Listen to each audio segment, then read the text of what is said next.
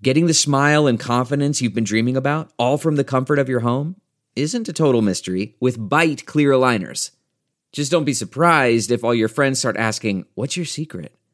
Begin by ordering your at-home impression kit today for only $14.95. Byte clear aligners are doctor-directed and delivered to your door. Treatment costs thousands less than braces, plus they offer flexible financing, accept eligible insurance, and you can pay with your HSA FSA. Get 80% off your impression kit when you use code WONDERY at Byte.com. That's BYTE.com. Start your confidence journey today with Byte.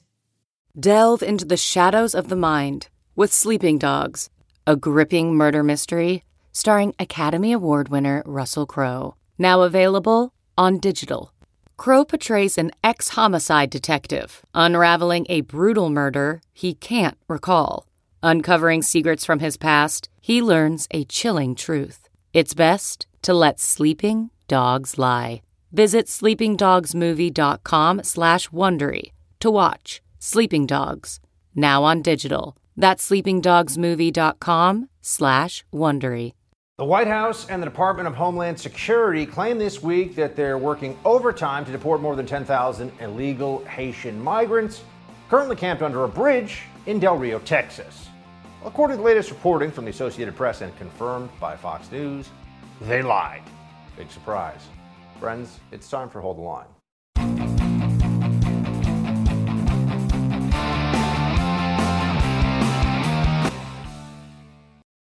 Welcome to Hold the Line. I'm Buck Sexton. As predicted, turns out there are a lot of Haitian immigrants, illegal immigrants, who are being released in the United States and have effectively gotten around, gamed, schemed our immigration system, which makes perfect sense because why else would you have thousands and thousands and thousands of immigrants all consolidated in one place along the U.S.-Mexico border unless they actually believed there was a very real chance that they would get into the U.S. and be free and clear. Now, the Biden administration promised us this will not happen. They're on it. You can trust them. Turns out not so much.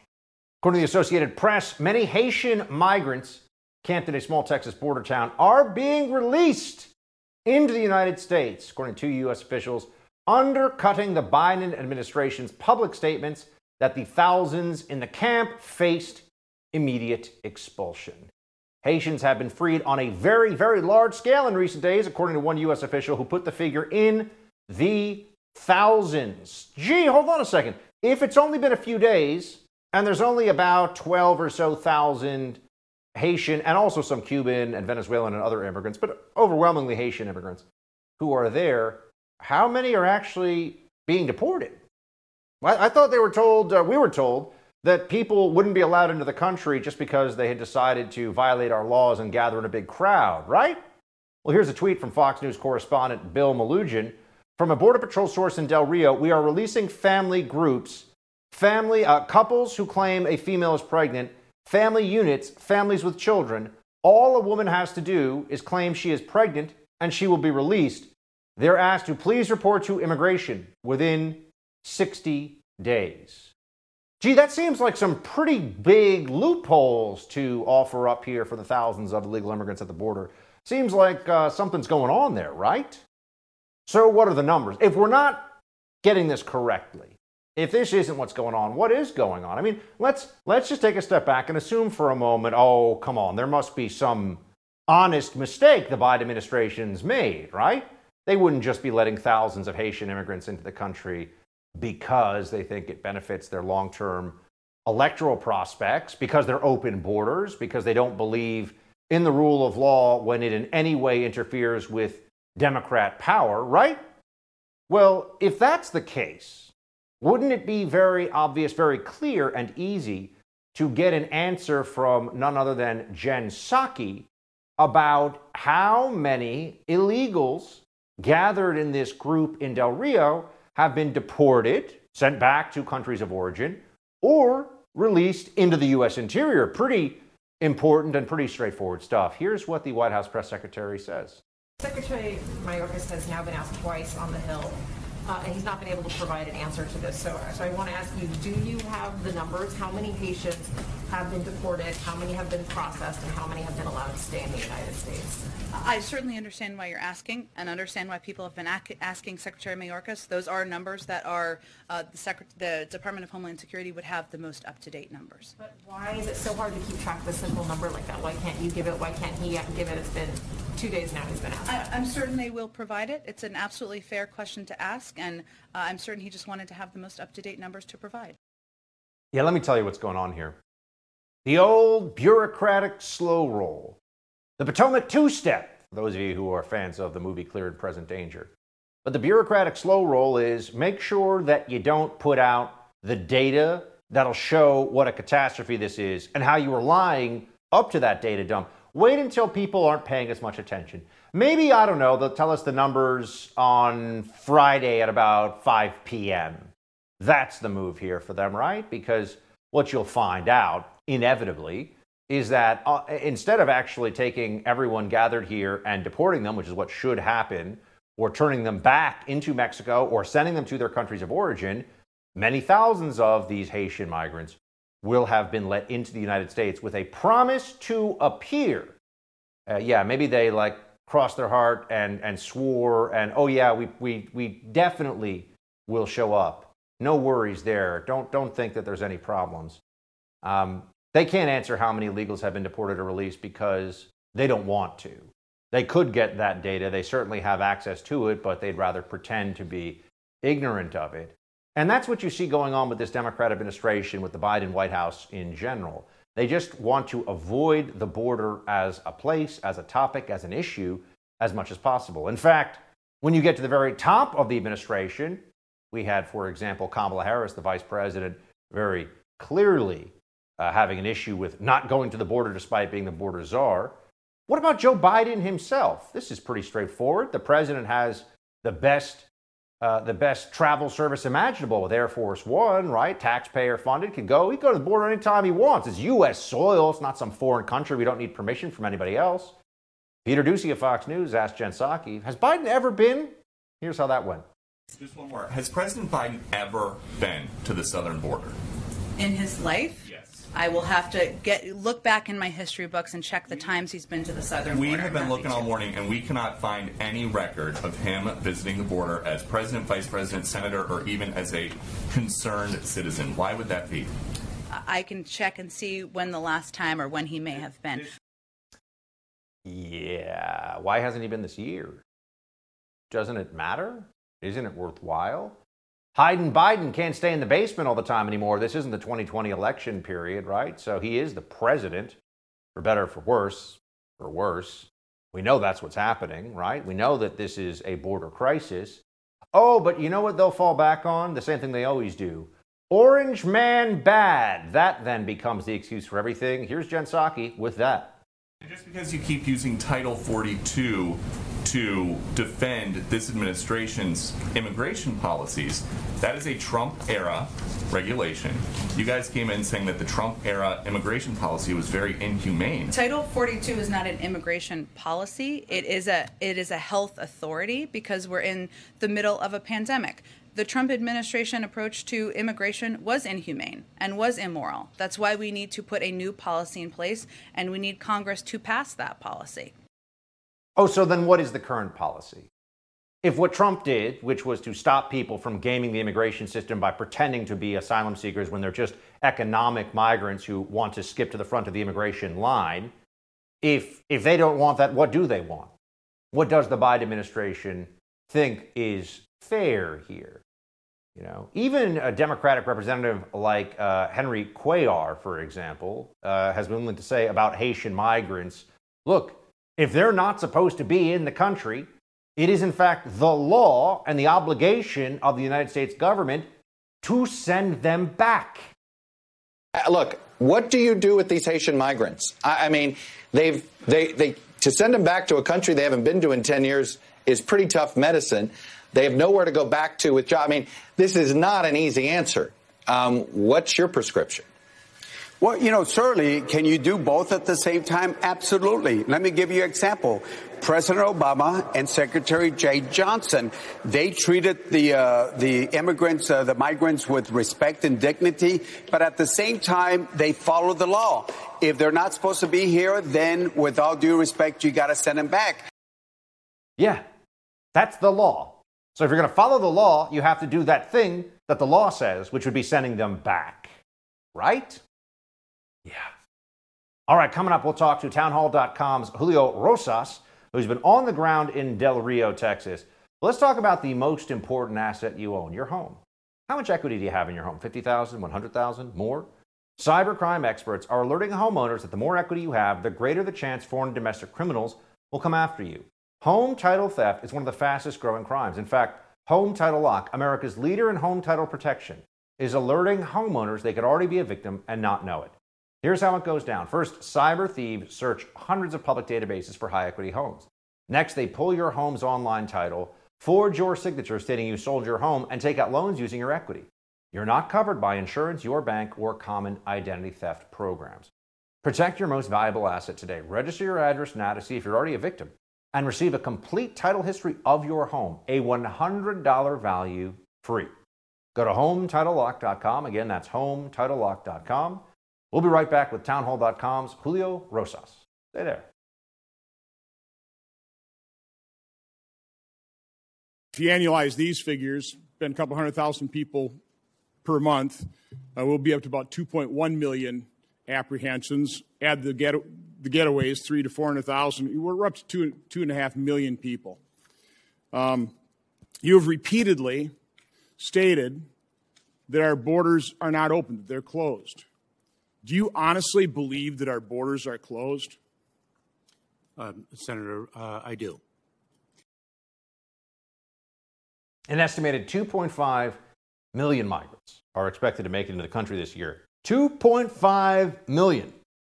And DHS Secretary Alejandro Mayorkas insists that our southern borders closed during yesterday's heated hearing in the Senate.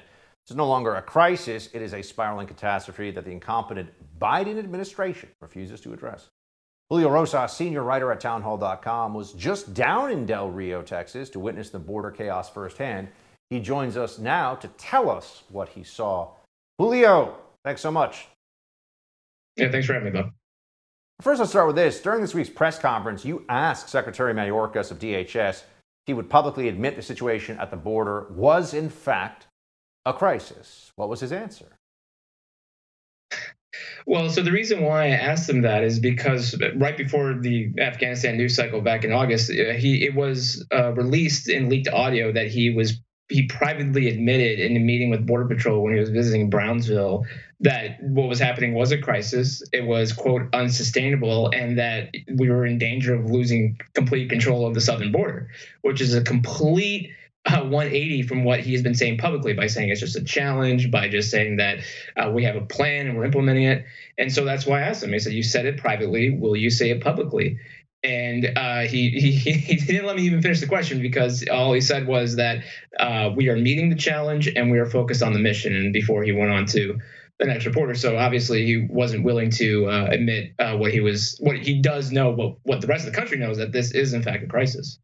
Here is Secretary Mayorkas today saying that they're executing the plan. Is the border more secure under your leadership than when you started? Congressman, the border is secure. We're executing our plan, and I've been very clear and unequivocal in that regard. Mr. Secretary, the question is the border more secure now under your leadership? Congressman, it is no less secure than it was previously. Interesting. It certainly seems less secure based on the numbers, based on the video footage, the photos. What are you seeing? You've been down there, Julio. So I have been covering the border for decades. I'm only 25, but I did cover the border towards the end of President Trump's administration. And this is when the wall was being built. This is when Title 42 applied to everybody. This is when we had Remain in Mexico. And there was certainly less activity happening along the border in terms of attempted crossings. But now, I mean, it's all the time. And even before this in Del Rio is a relatively small town compared to maybe like the Rio Grande Valley. But it did have its fair share of increased border crossings. And then obviously now it just completely overwhelmed, and it made the Rio Grande Valley seem like a cakewalk. So no, the border is not only open, but it's open for business for the human trafficking organizations, the drug cartels, and anybody who wants to take advantage of the southern border, because it is open. And this is just something that didn't need to happen, but because the Biden administration's approach to immigration, it is happening, and that's what makes it all the more unfortunate. One thing that seems hard to take at face value in all this, Julio, is that we have processing of migrants led into the United States, right? We should know, and I'm sure we do know at some level, the U.S. government knows how many people are at the Del Rio Bridge crossing and that have been released with a ticket to appear in 60 days, right? This is what they sometimes, and we're hearing often, do. But yet when Secretary Mayorkas is asked why we don't have clear numbers, how many are deported, how many are being led in the country, here's what he says. Let me share something with you quite clearly. I work 18 hours a day. Okay, so when I returned from yesterday's hearing, I actually focused on mission. We will get that data both to the senator who posed it yesterday and to you, Congressman, today. So you don't have any estimation at all at the numbers that I'm asking for at all. You don't know how many have been returned. You don't know how many have been released into the United States. You don't have any estimation at all of what those numbers are. I mean, Julio, how is that possible? I mean, they want us to believe this. I mean, it's almost kind of like how the Biden administration didn't know how many Americans wanted to leave Afghanistan when Kabul when that whole situation unraveled. So no, it's because the fact that they were putting on this position that deportations are happening, which is true. But I think once we do get the numbers, we're going to see that the amount of people who were released into the United States with NTAs or NTRs far outnumbered the ones that were actually sent back. And that's because they're only applying Title 42 to single adult males. And I can tell you, being to the camp, there's a lot of family units, there's a lot of pregnant women there. And so I think they're trying to delay releasing that number as long as they can. Yeah, it seems like it's just about the optics and the public relations aspect, the PR of all of this. Speaking of public relations and the optics, there was this photo that Kamala Harris and Chuck Schumer and all these others said, oh my gosh, a Haitian is being whipped by a Border Patrol member on horseback. As already been pointed out countless times, Julio, that is a horse rein, that is not a whip, and no one was actually whipped with it. So those are the facts of this case. You're in contact with Border Patrol folks down there. How do they feel when the whole national conversation becomes a lie, essentially accusing the Border Patrol of inhuman, racist abuse? I mean, it's quite frustrating. I mean, I can tell you that they are not the villains in this border crisis. They're far from it. And what's important to keep in mind is that it's the photos don't tell the story, actually. And they say a picture is worth 1,000 words, but you have to actually look at the video, because the reason why the reins are so long is because of the style that they're trained to ride the horses on, but also because they don't whip. They actually spin the rein to prevent people from getting too close to the horse, because they don't want the people to get trampled on by the horse, which can cause very serious injuries. So if you look at the video, you'll actually see them do that exact technique, which now then if you take a photograph, and clearly city dwellers who don't ride horses, don't know anything about it, automatically are jumping to a whip. And so that just shows their own arrogance. But no, it's very unfortunate that the one time, or one of the few times this year, that Democrats and mainstream media have really focused on the border crisis, it's based on a complete lie. And Julio, what are your sources telling you, or do you have any hypotheses even at this point for how did all of these predominantly Haitian migrants come together in this way at this time? Who organized this? Who funded it? Why now? Do we have any inclinations, any idea as to how that happened? So the vast majority of the Haitians that are crossing right now, they're not coming directly from Haiti. Because Haiti has been a long, unstable government in a third world country, there have been events like the 2010 earthquake that have pushed Haitians out of the country, and they have settled it predominantly in South America and some Latin American countries, including Chile and Brazil. And so, much like the rest of the other nationalities, they have seen how easy it is to cross into the United States right now, especially if they're with a family, they have a kid, or they're pregnant. So the human trafficking organizations, I mean, they have this down to an art form. This is their day-to-day job. They know how to game the American system. So they know that if they send all these people at once, which is exactly what we saw, and they allow that transit to happen, it bogs down Border Patrol. And in fact, in the Del Rio sector where this is all happening, over 200 miles of that border in that sector didn't have a single Border Patrol agent because they were all too busy having to take care of and staff the camp underneath the International Bridge. And that's very deliberate. And so, I mean, I can only imagine what has been smuggled across in this week time in that sector with Border Patrol having this severe undermanning issue along the other parts of their area of responsibility. Julio, as always, great work, man. Thanks for being here with us. We'll talk to you again soon. Thank you. It's been over 2 years since former U.S. Attorney John Durham was appointed by former Attorney General Bill Barr to look into the origins of the FBI's Trump-Russia investigation. Now, at long last, there seems to be some movement. We'll look at the details with former Intelligence Committee investigator Kash Patel in a moment.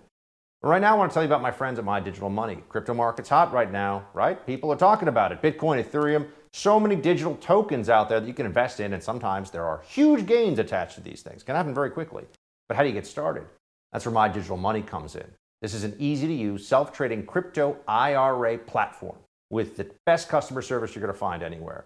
Because your comfort and security are their top priority, they offer an unparalleled military-grade security for your coins and trigger orders to help you secure opportunities for gains or limit losses without having to watch your account 24/7. When it comes to your money, you deserve a team of dedicated professionals who have your back, speak to you honestly, and treat you like a human, not a number. Check them out at mydigitalmoney.com. That's mydigitalmoney.com. We'll be right back with more. Hold the line. CarMax is putting peace of mind back in car shopping by putting you in the driver's seat to find a ride that's right for you. Because at CarMax, we believe you shouldn't just settle for a car. You should love your car. That's why every car we sell is CarMax certified quality, so you can be sure with upfront pricing that's the same for every customer. So don't settle. Find love at first drive and start shopping now at CarMax.com. CarMax, the way car buying should be. Okay, picture this. It's Friday afternoon when a thought hits you. I can spend another weekend doing the same old whatever, or I can hop into my all-new Hyundai Santa Fe and hit the road. With available H-Track all-wheel drive and 3-row seating, my whole family can head deep into the wild. Conquer the weekend in the all-new Hyundai Santa Fe. Visit HyundaiUSA.com or call 562-314-4603 for more details. Hyundai, there's joy in every journey. It looks like Special Counsel John Durham is finally getting somewhere in his more than 2-year-long probe into the origins of the Trump-Russia investigation. Last week, Durham issued an indictment against cybersecurity lawyer Michael Sussman, who's tied to the Clinton campaign, for allegedly making false statements to the FBI. The indictment claims Sussman offered tips to the Bureau in order to undermine then-candidate Trump, all while hiding the fact that he was working for the Clinton campaign. Sussman has pled not guilty to the charges. Here to shed light on that is former investigator for the House Intelligence Committee, Kash Patel. Kash, good to see you. Hey, it's great to be with you, Buck. Thanks. So I know you served as senior counsel for Representative Devin Nunes during the Russiagate probe. Could you tell me just what happened here? What's going on with Sussman? Yeah, absolutely. So what probably most of the reviewers don't know and shouldn't know was I was the staffer who took the deposition cited in John Durham's indictment.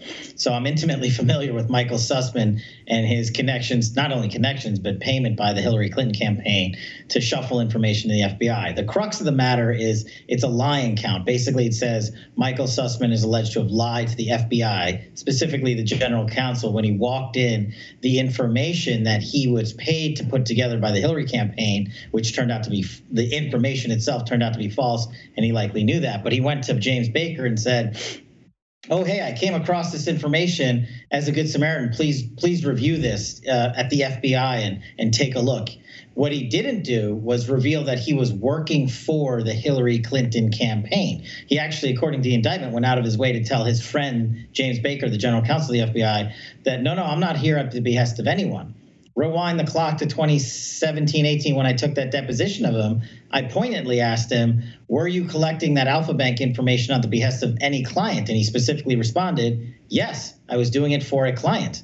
Now, back then, he wouldn't tell me the client because he hid behind attorney-client privilege, which was, another story. But that's the crux of the issue. That's the lie that John Durham's saying, that he's saying, Sussman, I just pitched it as a good Samaritan. But he already testified under oath to me and the House Intelligence Committee that actually he was doing all of it for a client. So can you just clarify for everybody, including me, by the way, what this guy did exactly was what you mentioned, Alpha Bank. What did he do? Like, why is he tied into all this in the first place? Sure. The reason that any of this matters is because the Hillary Clinton campaign and the DNC had two big lawyers, two big shots, Sussman and Mark Elias. And these guys went out per the Clinton campaign and cultivated false information on behalf of the Clinton campaign and then spun it to the media in 2016 to say Trump is connected with the Russians. And one of the lines of effort was this Alpha Bank nonsense, which Sussman said he went out and hired researchers who themselves admitted in the John Durham indictment that they couldn't get to where Sussman wanted to get to. But they said Trump Tower was connected to Alpha Bank, which was some Russian bank. So Trump's colluding with the Russians.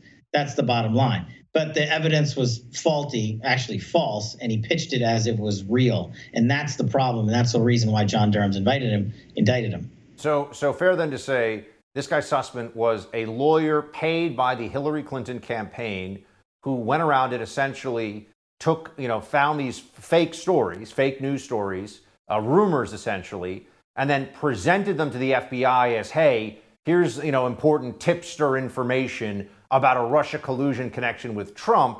And the reason he's in trouble is because he lied about doing this on behalf of the Clintons. So we're getting kind of the Russia collusion origins here. Is that fair? Yeah, but it's actually worse than what you said. It would have been one thing if Sussman just went out and internet searched for this information. He took the money from the Clinton campaign, hired an internet research company that's cited in the indictment and said, I need you to find out about this Alpha Bank thing, and then I need you to connect it to Donald Trump. The people he hired came back and said, we can't do that. It's in the indictment. You can read it for yourself. He says, we can't get to the X that you want us to get to. He said, well, create a white paper that says so anyway, and I'll get it to the FBI. Wow.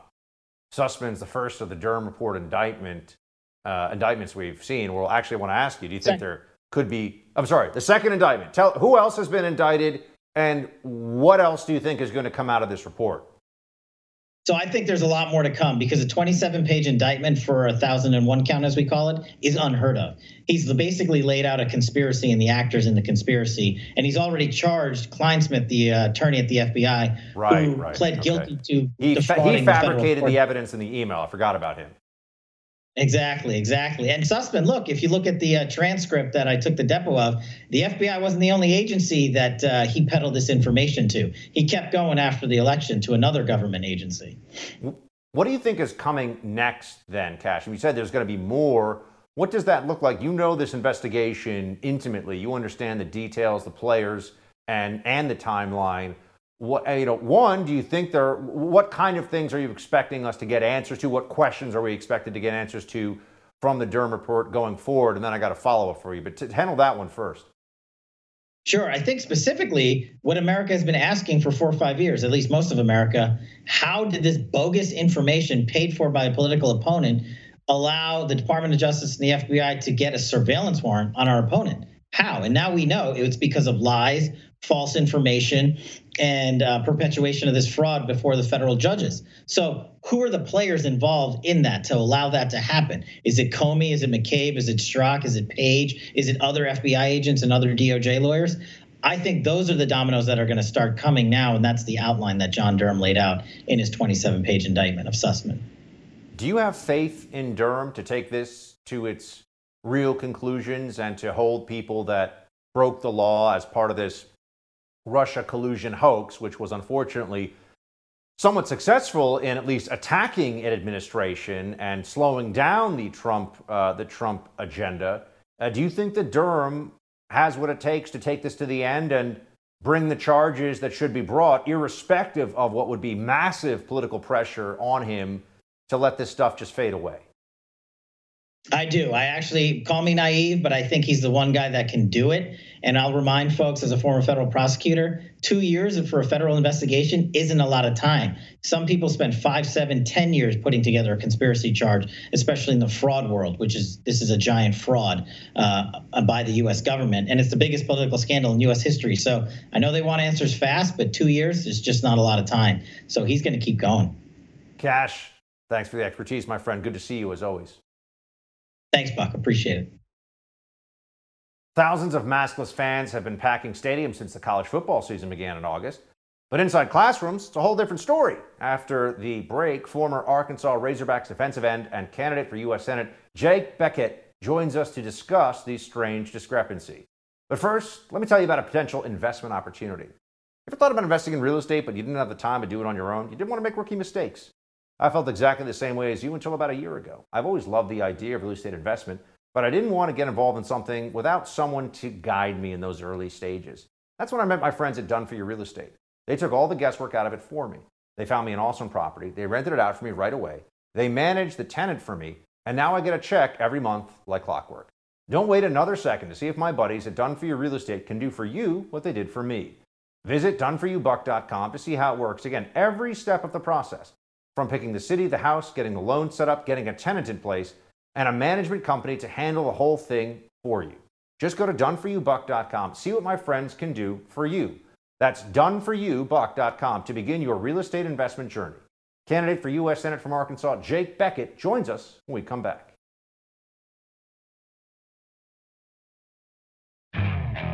Okay, picture this. It's Friday afternoon when a thought hits you. I can spend another weekend doing the same old whatever, or I can hop into my all-new Hyundai Santa Fe and hit the road. With available H-Track all-wheel drive and 3-row seating, my whole family can head deep into the wild. Conquer the weekend in the all-new Hyundai Santa Fe. Visit HyundaiUSA.com or call 562-314-4603 for more details. Hyundai, there's joy in every journey. Okay, picture this. It's Friday afternoon when a thought hits you. I can spend another weekend doing the same old whatever, or I can hop into my all-new Hyundai Santa Fe and hit the road. With available H-Track all-wheel drive and 3-row seating, my whole family can head deep into the wild. Conquer the weekend in the all-new Hyundai Santa Fe. Visit HyundaiUSA.com or call 562-314-4603 for more details. Hyundai, there's joy in every journey.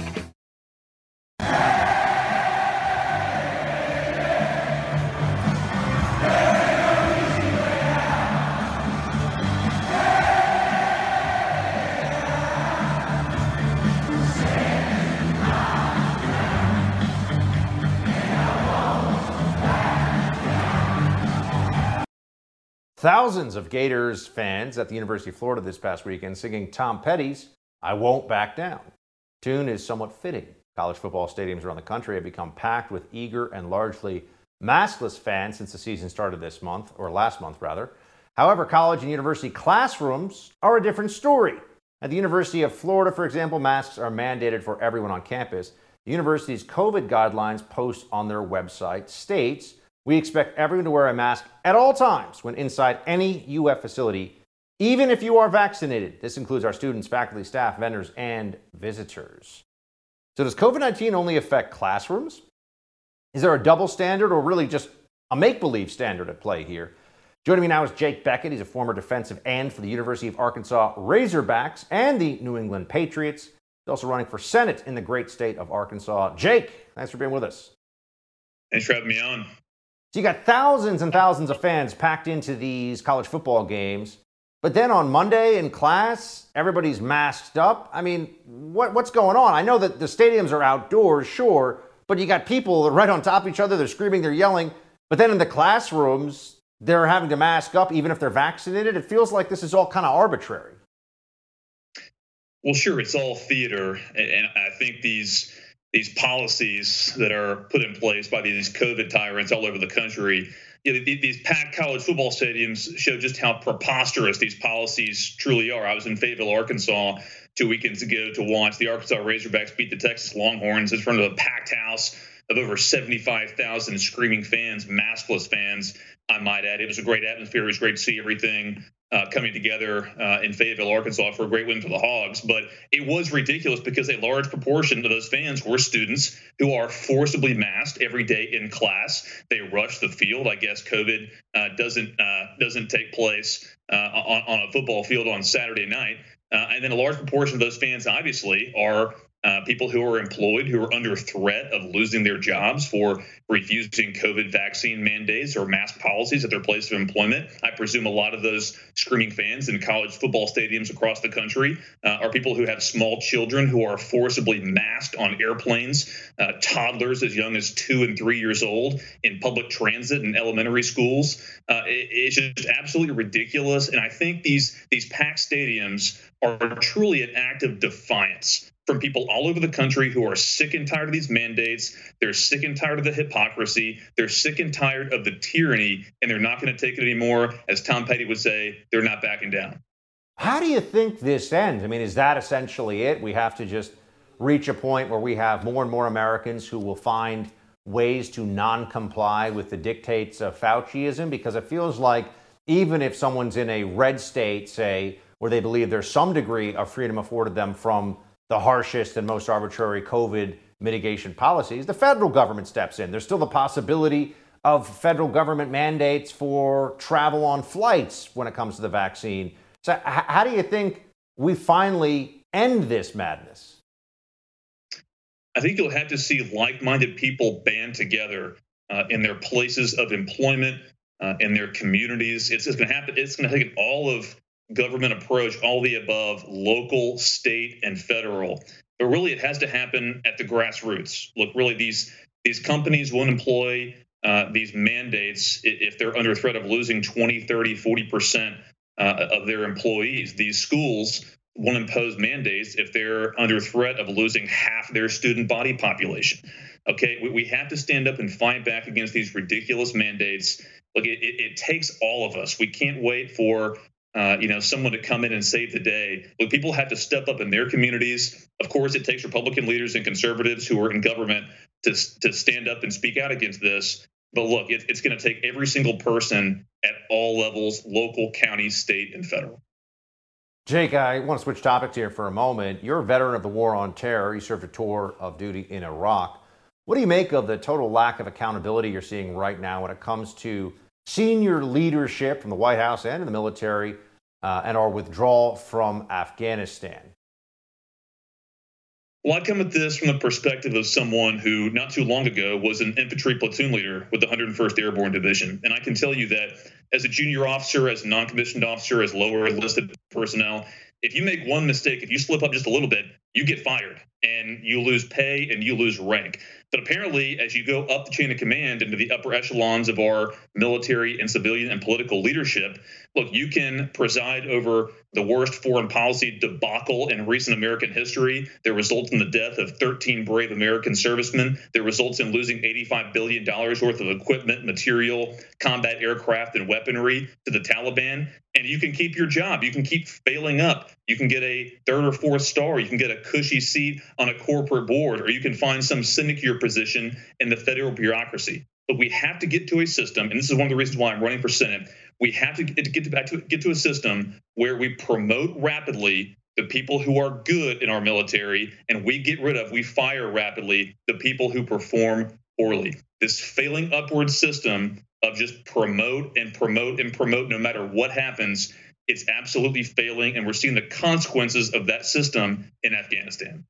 I want to take a listen to something that DHS Secretary Mayorkas said yesterday and get your reaction.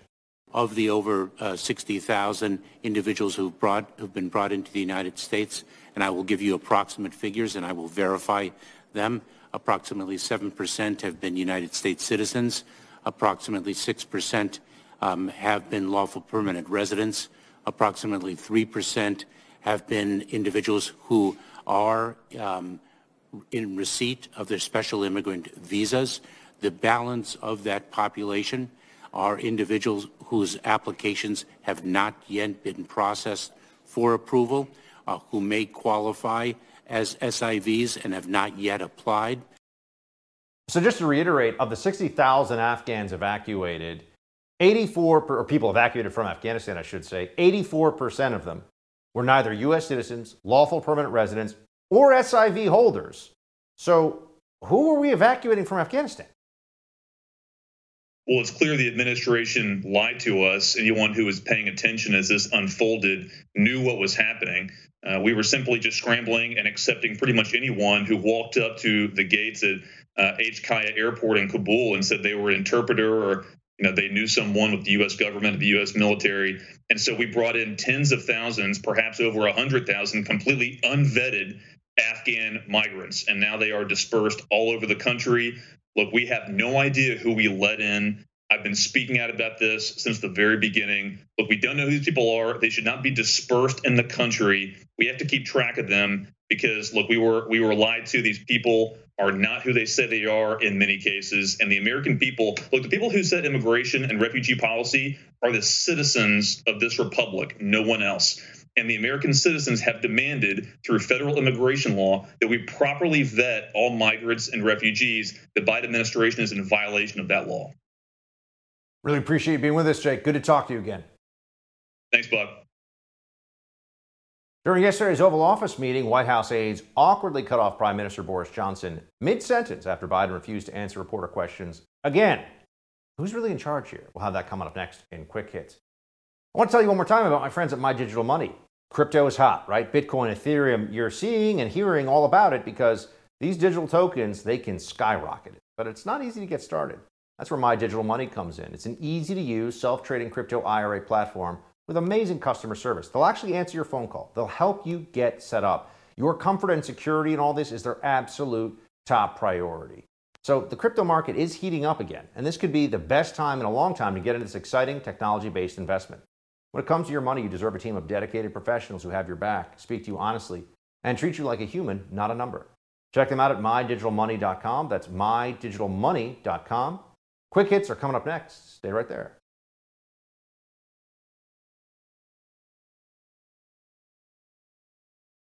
Conor McGregor, great fighter, joins a list of all-time bad first pitches. Was it on purpose? And Australia has lost their damn minds. I mean, we've already seen that for quite some time, but we got more of it here. Time for Quick Hits. Let's start with this one. Conor McGregor, he's a very well-known MMA fighter. He actually went up against Floyd Mayweather in a boxing match, which made him a whole lot of money. Didn't actually win that match, but nonetheless, he's also quite a showman. He's Irish. He's got the brogue. He's got the swagger. But what he doesn't have is the fastball. Here he is at Wrigley Field. Whoa! Letting it rip way, way, way outside the kitchen there, so to speak, of the batter's box. So, I think you got to figure that, did he mean to throw it like that? I can't really tell you. Here's the thing. A lot of other countries, here in America, we learn to throw a baseball at a young age. It's very common. So we all know how to throw pretty much here if you played any baseball growing up. Other places, in Ireland, they play Irish football, they play soccer, they play other things. They can't really throw quite the same way that we do here in America. I'm just saying. Conor McGregor can throw a punch. Can't really seem to throw a baseball that well. But he had a little bit of heat, a little bit of oomph behind it, though. So at least that was good. So at the White House, are you able to do your job if you're a journo? Now, the job of journalists is supposedly to ask questions of the administration, to find out necessary information for the American people, and to speak truth to power, and to try to get information out of the White House that they might be hiding or wish to hide from public view. That's not really what they do. As you know, the White House is full of journalists who are constantly trying to prop up and assist the Biden administration in every way they can. They are fans of the Biden administration. But then there are some limits to even what they can reasonably tolerate in terms of the contempt that Biden and his aides have for the free exchange of information in a republic like ours. And here's an example. You have White House aides who, when Boris Johnson, the Prime Minister of the United Kingdom, is here in the U.S., one of our closest allies visiting, because the Biden handlers are so very desperate to make sure that Joe Biden doesn't weigh in unexpectedly, try to answer a question, because he's declining and we can all see it. Here is how they react to Boris Johnson trying to actually engage with the press. Nobody wants to see anything that interrupts or unbalances the Belfast Good Friday Accords. That's the Belfast Good Friday Agreement. That's the. I think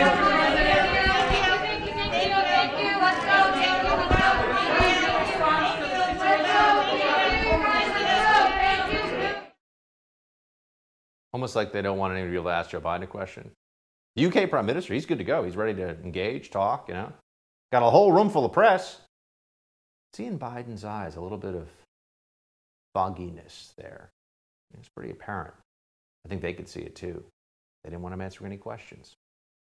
Australia has gone completely mental. I mean, they have lost their minds as a country, at least the government has, with the severity of their lockdowns. There's no real freedom to be had in Australia, and they're not even working these lockdowns. They still have record high numbers of cases.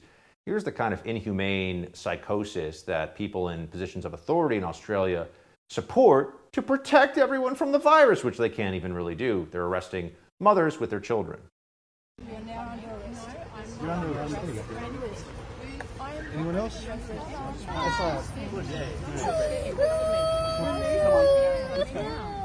Excuse me, she has her son with her and she's done nothing wrong.